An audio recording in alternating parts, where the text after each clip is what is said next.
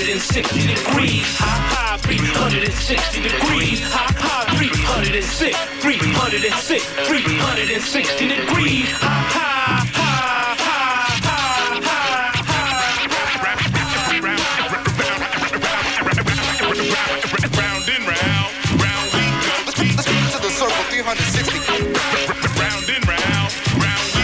Good evening, and welcome everyone. Tonight, Full Circle again comes to you prepared to do our part to raise funds for this important station as we present to you James Baldwin, one of the 20th century's most iconic figures who stood up for what he believed in when others sat. Even in the face of violent injustices, he spoke out when others stayed silent, which is why some consider him a spokesman of the civil rights movement. On tonight's show, for those who are familiar with Mr. Baldwin, we will reintroduce you. And for those who are meeting him for the first time, we will introduce you to one of the history's most prolific orators and thinkers, Mr. James Baldwin. We'll also feature some of Mr. Baldwin's most captivating speeches. And of course, tonight, we will be humbly asking for your support for KPFA and the KPFA apprenticeship program. All that tonight on Full Circle. We are your hosts. My name is David de la Gran. And I am Dennis the Menace Roos. Please stay with us.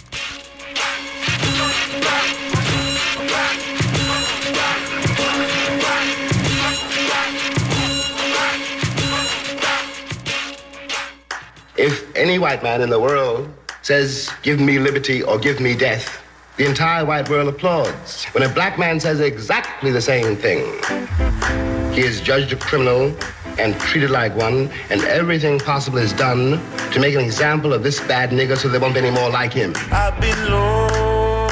The story of the Negro in America is the story of America.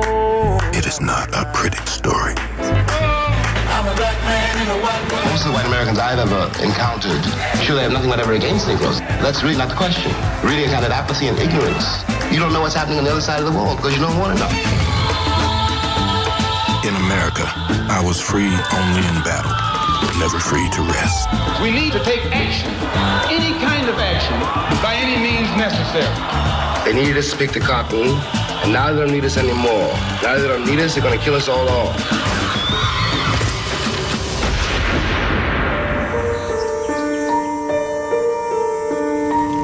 There are days when you wonder what your role is in this country and what your future is in it.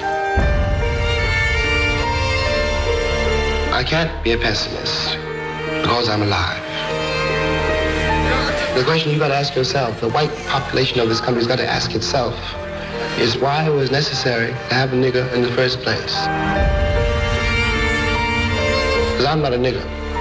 I'm a man. But if you think I'm a nigger, it means you need it. And you got to find out why. And the future of the country depends on that.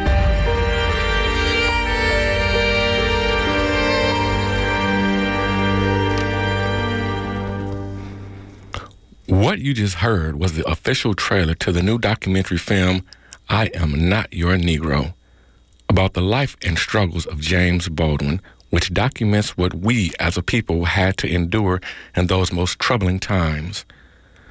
Times that are so similar to the events what's happening to this very day, which makes his speeches that we are about to offer to you for your donation to your station, 94.1 KPFA, all the more relevant. And I believe it's true. So this documentary won an Oscar. It's such a powerful documentary. Just watching it was just really intense. I went. I took my sister out there to see it. But we're not offering the documentary. We are offering something different, and all relevant just as well. And just to give you a little background on Mr. Baldwin, a novelist, essayist, playwright, poet, and social critic. He was born on August 2nd, 1924, a Leo, as James Arthur Baldwin, to a young single mother, Irma Jones, of whom reportedly never told him who his biological father was, and when he was 3, she married a Baptist minister named David Baldwin.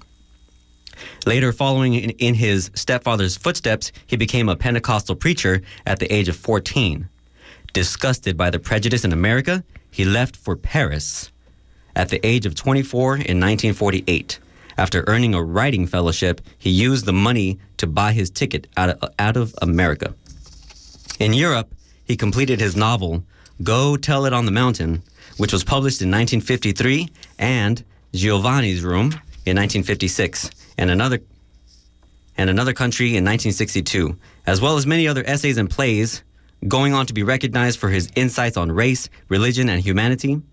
James Baldwin passed away to the ancestors on November 30th, 1987, in France, and was buried in Harlem, New York.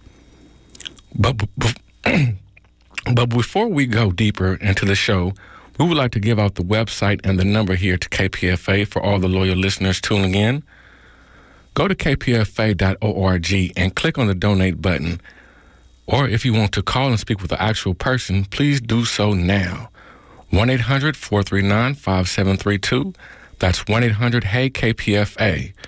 We are asking you to play an important part in listener-sponsored 94.1 KPFA. Become an active member. Become a partner. Become a friend.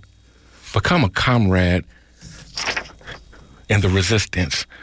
When you call during this hour of Full Circle, you are supporting 94.1 KPFA and the KPFA Apprenticeship Program, which trains radio activists who speaks truth to power at the same time. Not everyone is going to be on the street and protest. Not everyone is going to be a reporter or a great orator. But if you are listening to this station, you have the power of information. You can be a radio activist and help keep this information alive. Be a radio activist. Support KPFA and the information it brings to you at the same time. Give us a click at kpfa.org or give us a call. The number is 1-800-439-5732. That's 1-800-HEY-KPFA. Or again, donate securely online by going to kpfa.org. Now, Mr. Baldwin talked a lot about the importance of thinking, of, the point where thinking can become a crime. And that's one of the things that, he's an awesome thinker. But what you're about to listen to right now is an excerpt from a speech by James Baldwin in 1963 at predominantly black Castlemont High School in Oakland, California, where he presents to you his insight on a subject that is in the back of the mind of every person of color in America, living and growing in a white world. A baby's not born with any idea of a society, no sense whatever of other people.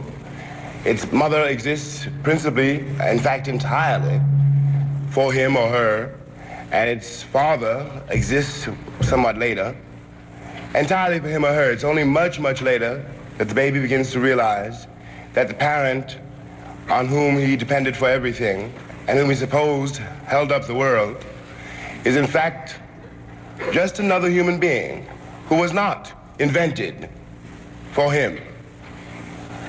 That is, on the most primary level, one of the meanings of an education. On another level,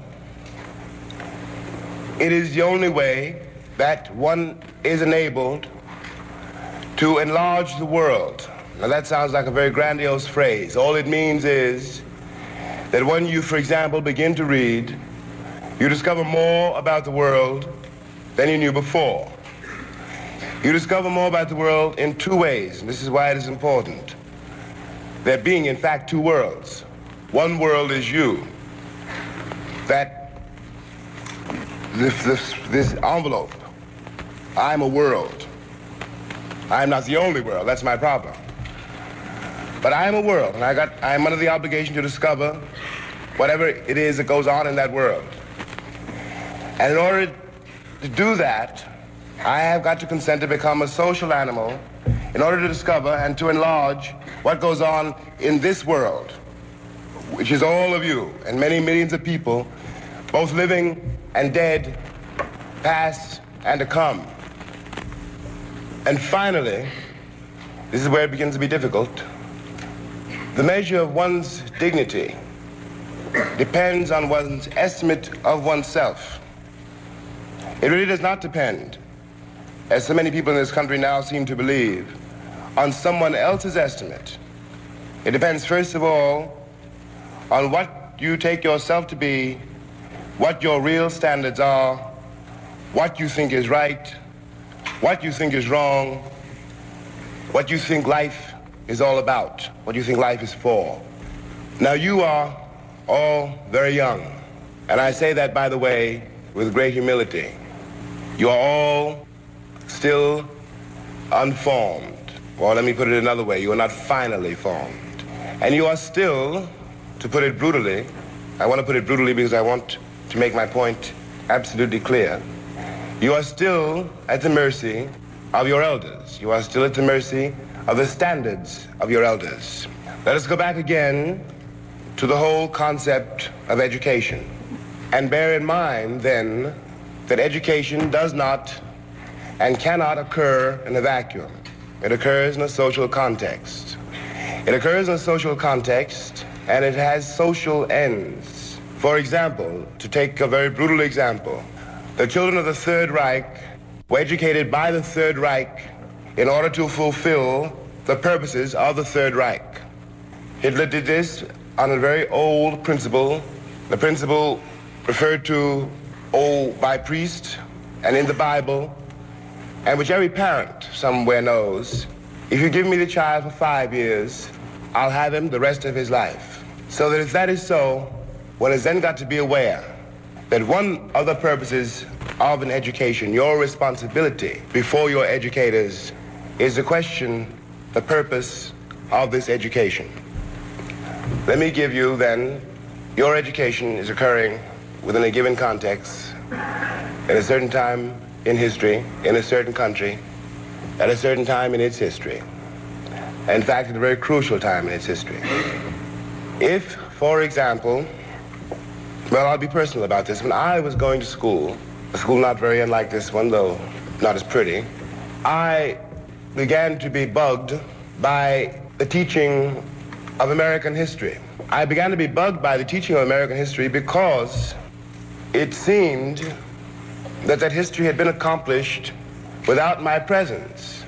And this had a very demoralizing effect on me when I was your age and younger, and had a demoralizing effect for quite a few years thereafter. Now, that may seem to be trivial, but speaking now as though I were your educator, as though I were your teacher, my responsibility to you would be to invest you with all of the morale that I could to prepare you for the terrible storm which is called life. Terrible and beautiful, but you must know that it is both. And you don't quite know it, and it's my responsibility to make you know it. It's my responsibility also, speaking now as your educator, to give you as true a version of your history as I can, since it is through your sense of your own history that you arrive at your identity.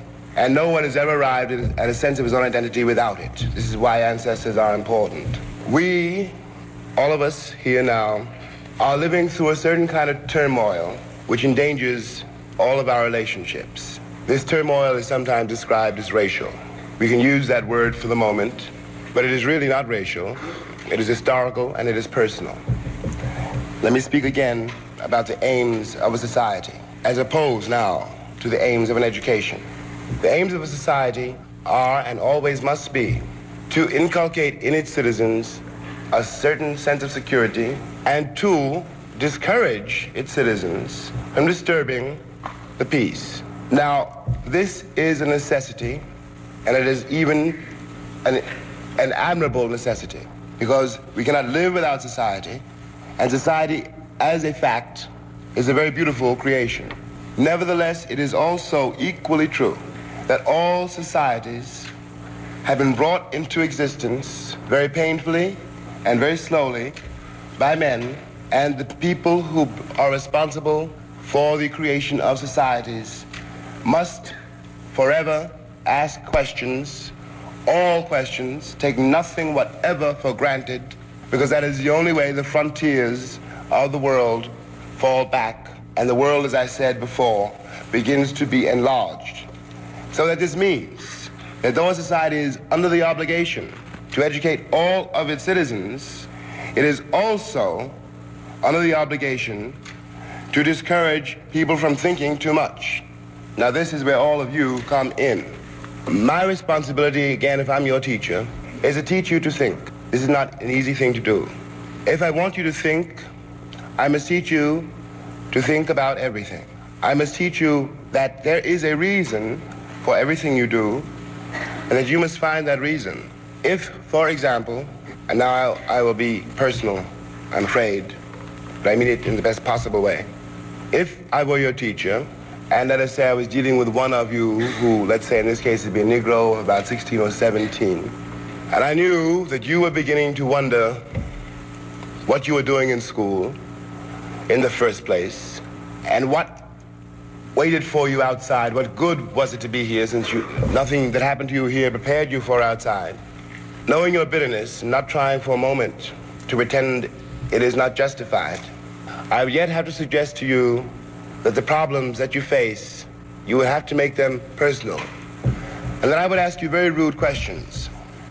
For example, I would ask you, if you were a boy, why you dressed the way you did, and if your hair was conked. I would ask you to ask yourself, why? To come back, again, this is a very small example of what I mean, to the war between society and thought. It is your responsibility as the young American citizens to understand that the standards by which you are confronted and by which many of you are visibly and obviously victimized, and others of you not so obviously but equally victimized, are not the only standards in the world. There is no reason for anybody to want to look like a Greek god. That is not the world's only standard of beauty. And furthermore, the virtues to which we all in one way or another aspire, our comfortable life, which is to say, a middle-class life, are not the only virtues. I come from a very poor family, and there's a vast amount of vitality, which is a very definite virtue, to be found in those circumstances. Finally, if I were your teacher, I would beg you to insist to fight with me and not let me get away with anything. No matter how I may sound, I am really only mortal. And though I love you very much and feel responsible for you, I'm not always right. We depend on each other, the old and the young, to learn from each other. I would beg you to ask me why, for example, your history books are the way they are. And I would beg you to force me to answer if you asked me what relevance your education had for concrete problems such as getting an apartment, moving from one part of town to another. If I were you, I would force me, I would put me on the spot, ask me the most difficult questions that you can. And I will not be able to answer them, but my responsibility is to hear them. And when you ask your question, any question, you begin to know more about what you really think.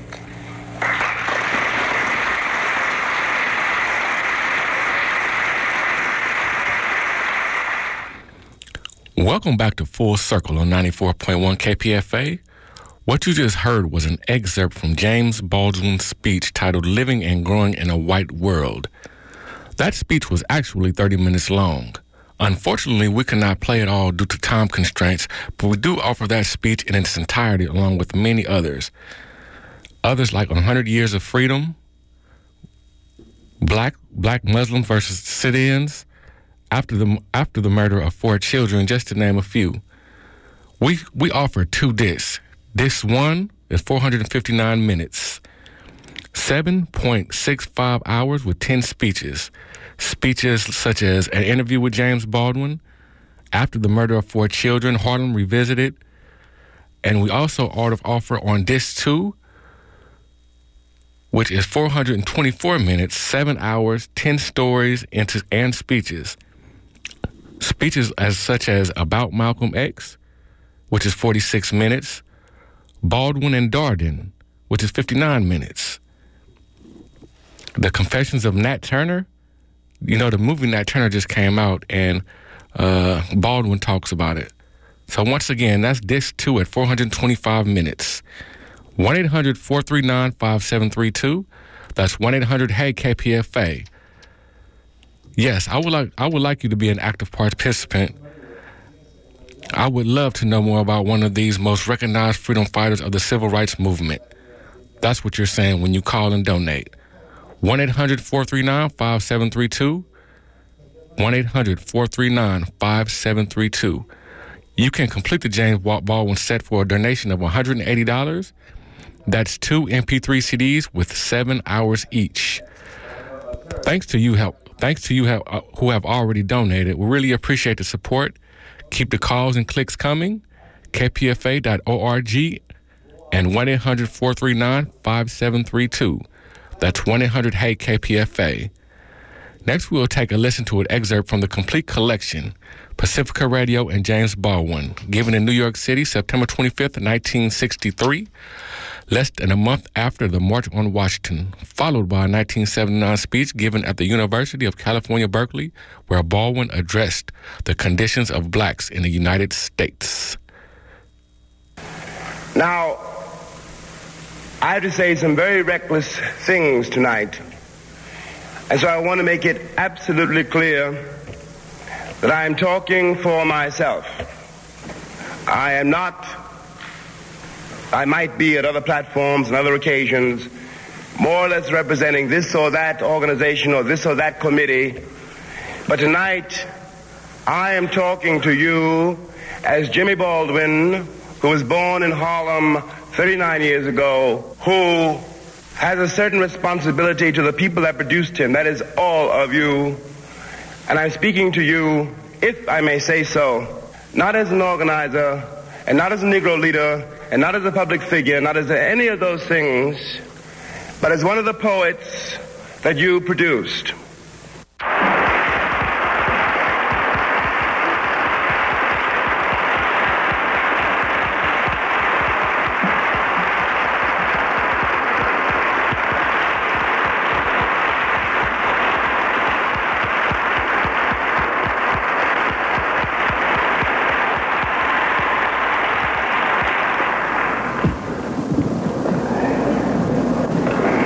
Thank you all. Can you all hear me? I'm very happy and I'm very honored to be here. More than I can say. I'm going to improvise like a writer on some assumptions. And though I feel a little uneasy in doing this and saying this, nevertheless, what a writer is obliged at some point to realize is that he's involved in a language which he has to change. For example, for a black writer, especially in this country, to be born into the English language is to realize that the assumptions of the language, the assumptions on which the language operates, are his enemy. When Othello kills Desdemona, for example, he says, I threw away a pearl richer than all my tribe. I was very young when I read that, and I wondered about that. Richer than my tribe?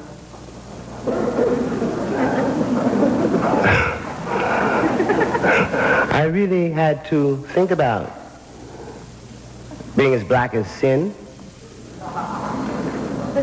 as black as night, black-hearted. And in order, this is another story which I won't go into, in order to deal with that, really, to deal with that, at a certain time in my life, when I was not in this country, but in France, where I could not speak to anybody because I spoke no French, but no one wanted to speak to me.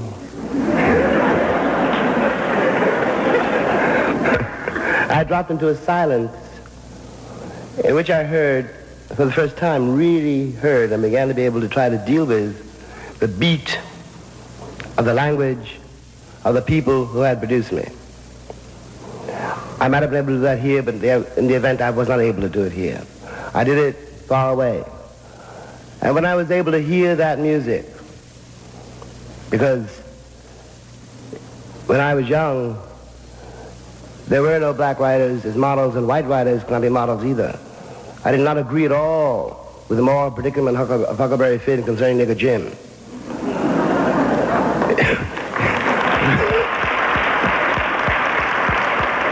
It was not, after all, a question about whether I should be sold back into slavery. I want to try to shift a certain assumption. I want to suggest that instead of, as we have now for far too long, according to me, instead of speaking about the civil rights movement, which is an American phrase, which I'm going to go into in a moment, which upon examination means nothing at all. Let us pretend that I stand before you as a witness, and let us pretend that everyone under the sound of my voice is in the same condition. I'm a witness to and a survivor of the latest slave rebellion. I put it that way because Malcolm X and I met many years ago when Malcolm was doing a debate with a very young sit-in student, and Malcolm was a black Muslim, and the radio station called me to moderate this discussion, which I did. I was not needed, I must tell you. Malcolm was one of the most beautiful and one of the most gentle men I met in all my life.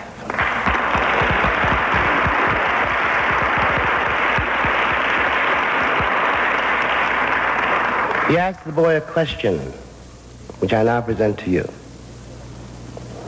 If you are a citizen, why do you have to fight for your civil rights? If you're fighting for your civil rights, that means you're not a citizen. And in fact, the legality of this country,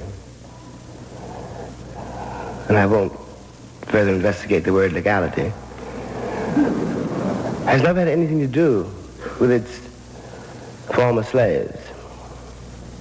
We are still governed by the slave codes. Now, when I say a slave rebellion, I mean that what is called the civil rights movement was really insurrection. I want to point out a paradox. The only people in this country who have any notion of who they are, the only people in this country who have any notion of who they are the black people in this country. And I will tell you why. When the Italian got here, or the Greek, or whoever, there was a moment in his life when he had to start to speak English, when he became a guy named Joe. And that meant he couldn't speak to his father because his father couldn't speak English. That meant a rupture, a profound rupture. So the son did become a guy named Joe and never found out anything else about himself. We come out of a history, black people in this country come out of a history which was never written down. The connection between father and son, between mother and daughter, until this hour, and in spite of the danger in which we stand, and all that I know is happening all around us every day, we forged ourselves out of this fire.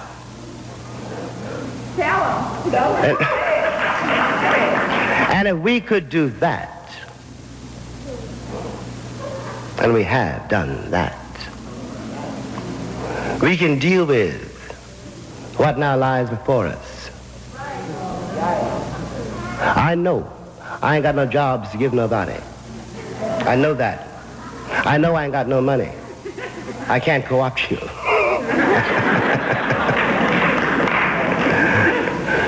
I know many things must be done, and I know that I can't do them. But I also know that I haven't got to do them alone. We have never been alone. That's the mystery. Every white person in this country, I do not care what he says or she says, knows one thing. They may not know, as they put it, what I want. But they know they would not like to be black here.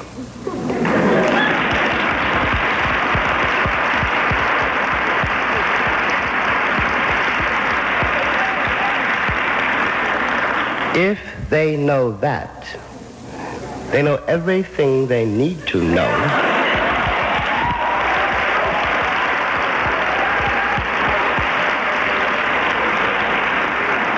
And whatever else they say is a lie. Bear it in mind, children, I mean that. That voice. What a voice. And his humor in his delivery. I can listen to this guy talk in the car, at home, anywhere, all the time. $180. $180 to get the complete set. Pacifica Radio, James Baldwin, the complete collection. $180. Call 1-800-439-5732 or donate online, www.kpfa.org. And welcome back. You just heard a few excerpts from the 1979 speech, They Would Not Want to Be Black Here by James Baldwin. Now, perspective is really important. Our stories are important. We must know how we're living from across the country, between the state lines, ideally across the world. And you know what? Pacifica Radio is helping to do that. This is not a white issue. This is not a black issue. It's not a brown issue. It's a people issue. And we need to get into that. Everybody needs healing. Now, for truth, facts, and honesty, become a member today of KPFA, the only station that really speaks truth to power. Become an ally today. March 3rd, 2017, call 1-800-459-5732. Donate online, kpfa.org. You can get other gifts online as well, not just the CD. Hoodies, jackets, T-shirts, bumper stickers. Become a member. But all this, it makes you ask the question. We're talking about the Trump administration and everything. We're talking about making America great again. When exactly was this country great? And who is it great for? The history of America is complicated, and understanding our roles in it has been a challenge.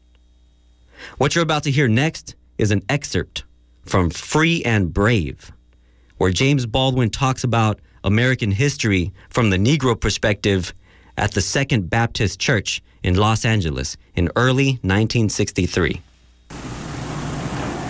If one examines for a second, or one tries to define the proper noun American, one will discover, first of all, that to be an American means a catalog of virtues. We have something called I Am an American Day, which I gather is meant to reassure everybody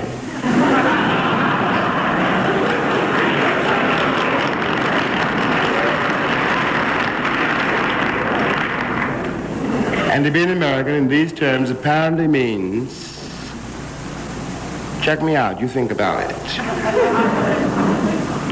apparently means that though Greeks, Armenians, Turks, Frenchmen, Englishmen, Scotsmen, Italian may be corrupt, sexual, unpredictable, lazy, evil,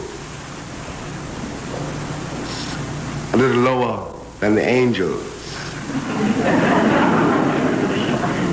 We are not.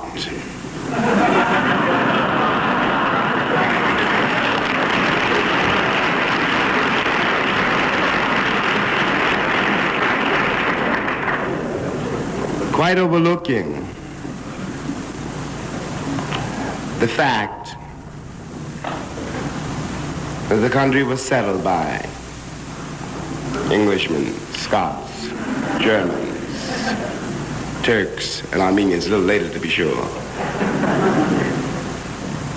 Every nation under heaven is here. And not, after all, for a very long time. I think that it might be useful, in order to survive our present crisis, to do what any individual does, is forced to do, to survive his crisis, which is to look back on his beginnings. The beginnings of this country, it seems to be, it's a banality to say it, but alas, it has to be said.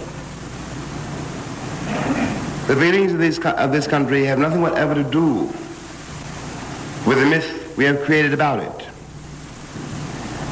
The country did not come about because a handful of people in Europe, various parts of Europe, said, I want to be free, and promptly built a boat or a raft and crossed the Atlantic Ocean. Not at all. Not at all. In passing, let me remark that the word liberty, the word freedom, are terribly misused words. Liberty is a fact which is also used as a slogan, and freedom may be the very last thing that people want. The very last thing. Anyway, the people who settled the country, the people who came here for one reason, no matter how disguised. They came here because they thought it would be better here than where they were. That's why they came. And that's the only reason that they came. Anybody who was making it in England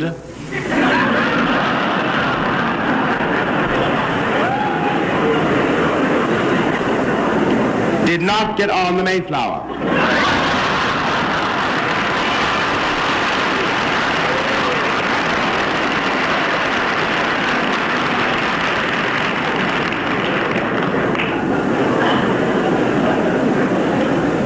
This is important. It is important that one begin to recognize this, because part of the dilemma of this country is that it has managed to believe the myth it has created about its own past, which is another way of saying that it has entirely denied its past. And we all know, if we think about it, what happens to a person who was born, let us say, where I was born, in Harlem, and goes through the world pretending he was born in certain place. However odd this may sound, also happens to a nation being, when it finally comes into existence, the achievement of the people who make it up. And the quality of the nation being absolutely at the mercy, defined, dictated by the nature and the quality of the people who make it up.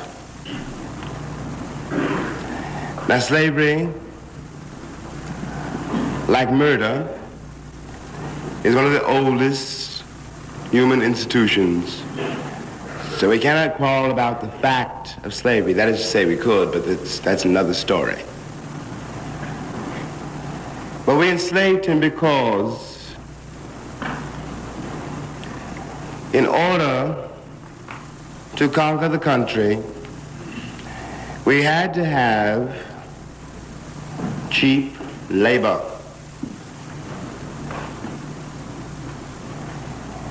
And the man who is now known as the American Negro,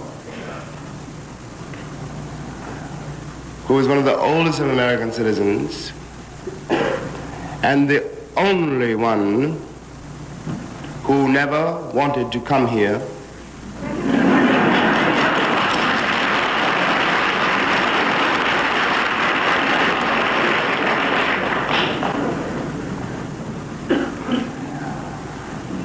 did the dirty work.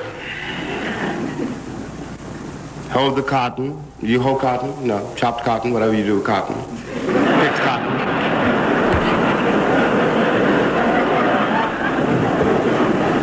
Lined track.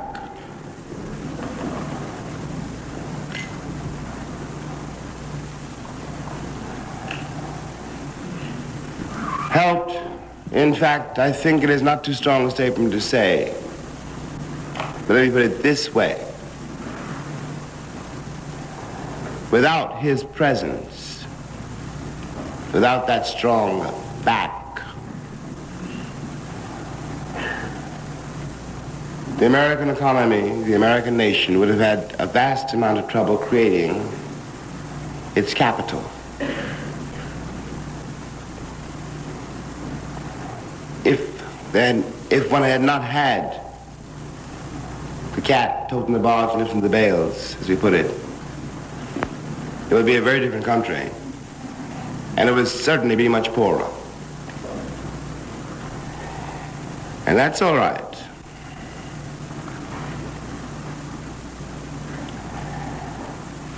But the people I am speaking of who settled the country had a fatal flaw.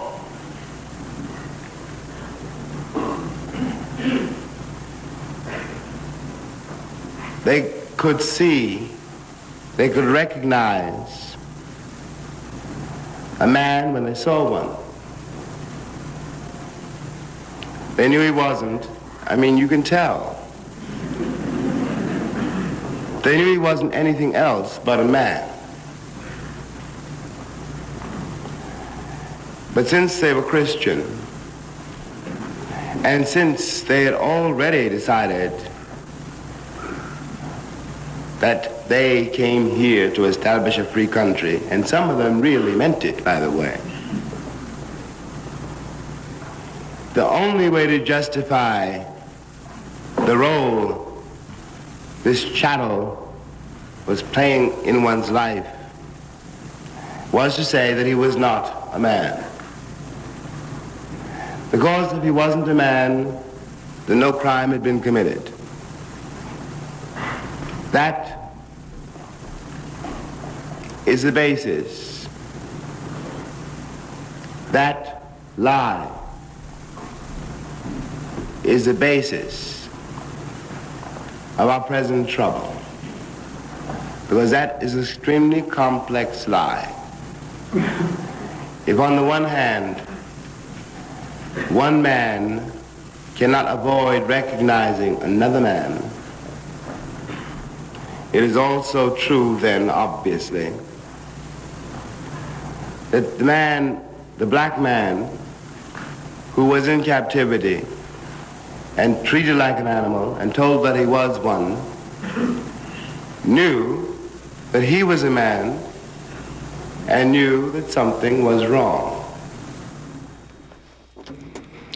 What you just heard was James Baldwin talking about the history of the United States from the Negro perspective.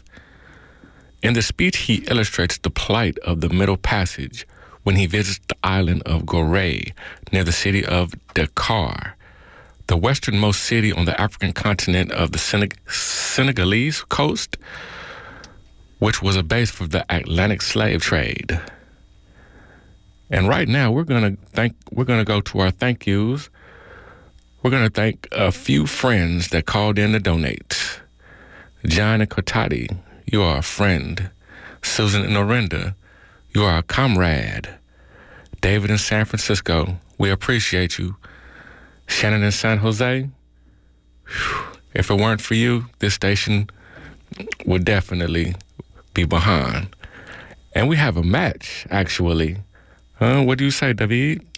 Sounds pretty good to me. Let's get a couple callers in on the line. That was just a few. We got some more already.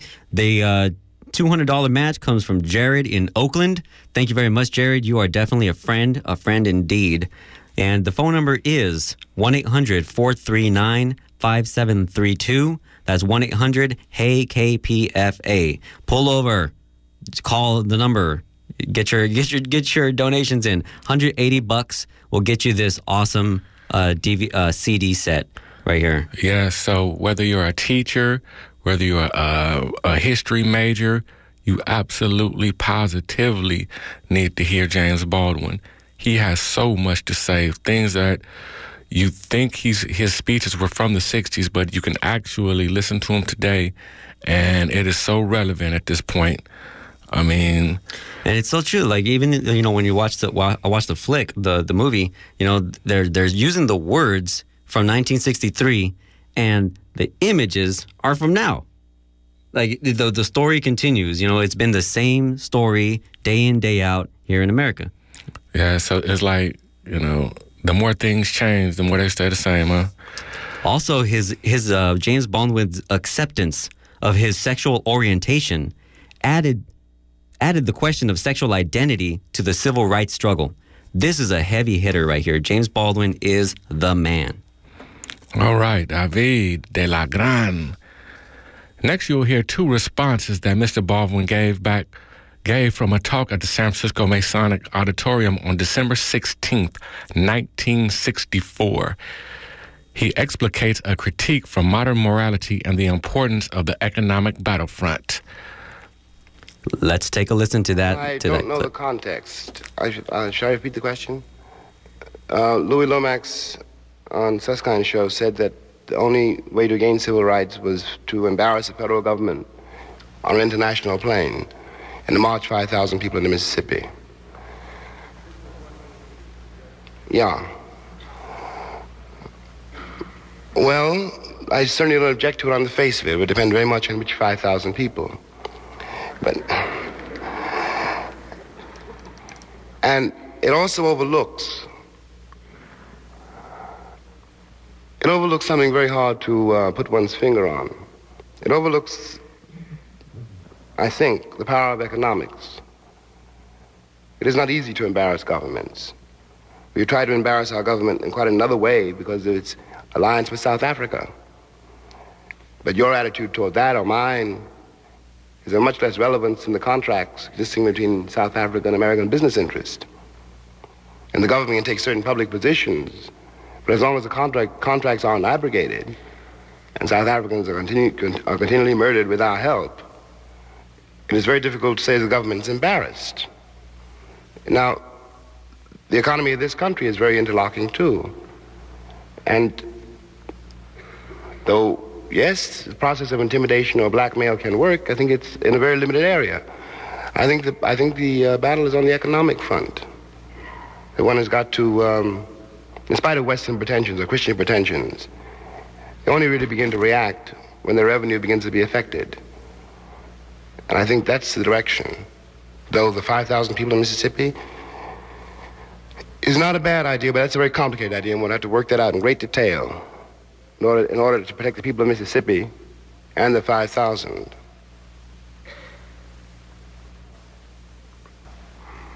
Well, he said that the society is an enormous structure with enormous bureaucracy, really. The labor unions and vast installations, and maybe the society is too big to save. I don't know how to answer that, to tell you the truth. It's a suspicion that I've had. And yet, the labor unions, for example, I know very little about labor unions, but a little bit more than I know about colleges. The labor unions, like all the other institutions that you've named, have really failed in their responsibility and have been subverted from what they were supposed to be doing. By what? Not by the size of the society, I don't think, but by the nature and the extent of the profits one could make in it, the society. That is, in a way, the labor movement suffers, among other things, from the fact that no one in this country is ever encouraged really to think of himself as a laborer. The American myth is that you can all become capitalist.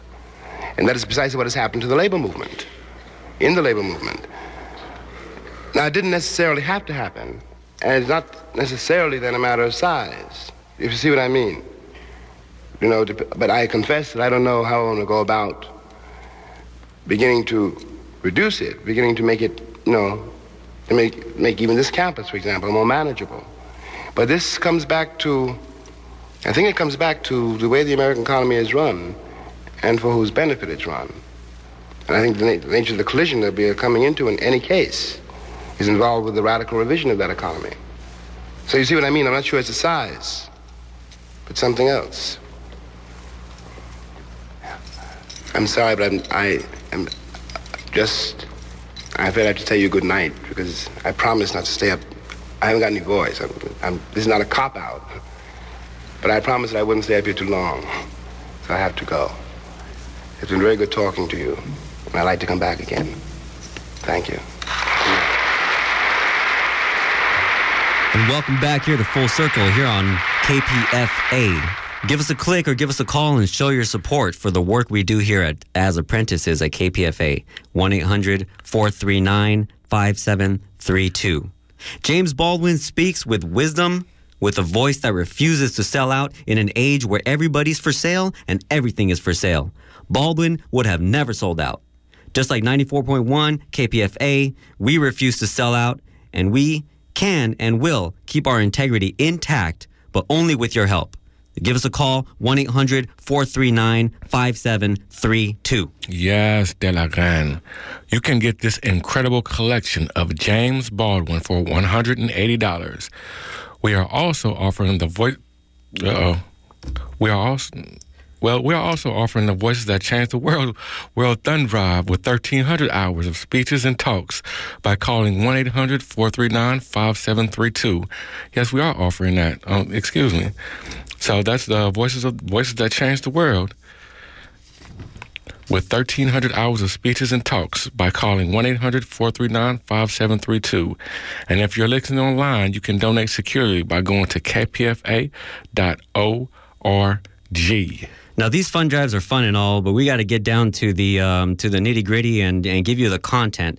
And the content here is the fact that, you know, the civil rights movement happened. It's still happening. We're talking about rights. They're being stripped away little by little. And all the powers that be that are at play creating these conditions are still and have been since forever ago. You know, we got Jeff Beauregard Sessions, you know, in office. We got all kinds of things. We have we need to get together and understand our roots and continue forward in this place. Mr. Baldwin talks about the way forward and tells us also that he doesn't have the answers. You know, nobody exactly has the answers, but we got to think. We got to do that revolutionary thing that we do as humans and think and figure them out together. You know, back in 2016, talking about the apprenticeship program now, we reported on the housing crisis in Oakland and two specific developments that were going up for consideration by the City Planning Commission. The Oakland Chinatown Coalition, as well as the East Bay Residents for Responsible Development, different labor representatives and neighbors, they worked together for well over 6 months to win, and I did say win, over $6.2 million in agreements from the developers, Wood Partners, and the Martin Group. We ran some of these stories. We talked to Lylan Hewen. You know, like we do some awesome work here. We also brought you a couple other things, like the March for Real Climate Leadership, episode called Block the Boat. You know, we talked with the Iraq veterans against the war, the roundtable discussions on the war and the effects of war. We were at the shutdown Creech in the Nevada desert for a week, video streaming the action. We were at the 50th anniversary honoring Cesar Chavez. and the great boycott from Delano, California. We brought you so much material, and we continue to bring you so much material. Give us a call, 1-800-439-5732. Get your CD, $180 for the complete collection, Pacifica Radio, James Baldwin. In 4 years after this Trump administration, what will you be able to say that you did to defend your rights, to defend your children's rights, to defend your children's rights? What would you be able to have said that you've done? KPFA is at the forefront of this battle. We are your voice, with your help. 1-800-439-5732. That's 1-800-439-5732. Or online at kpfa.org. Thank you for all those who have called, and keep the calls coming in. We got some more rolling in already, so thanks a lot. We really appreciate you. We really appreciate you.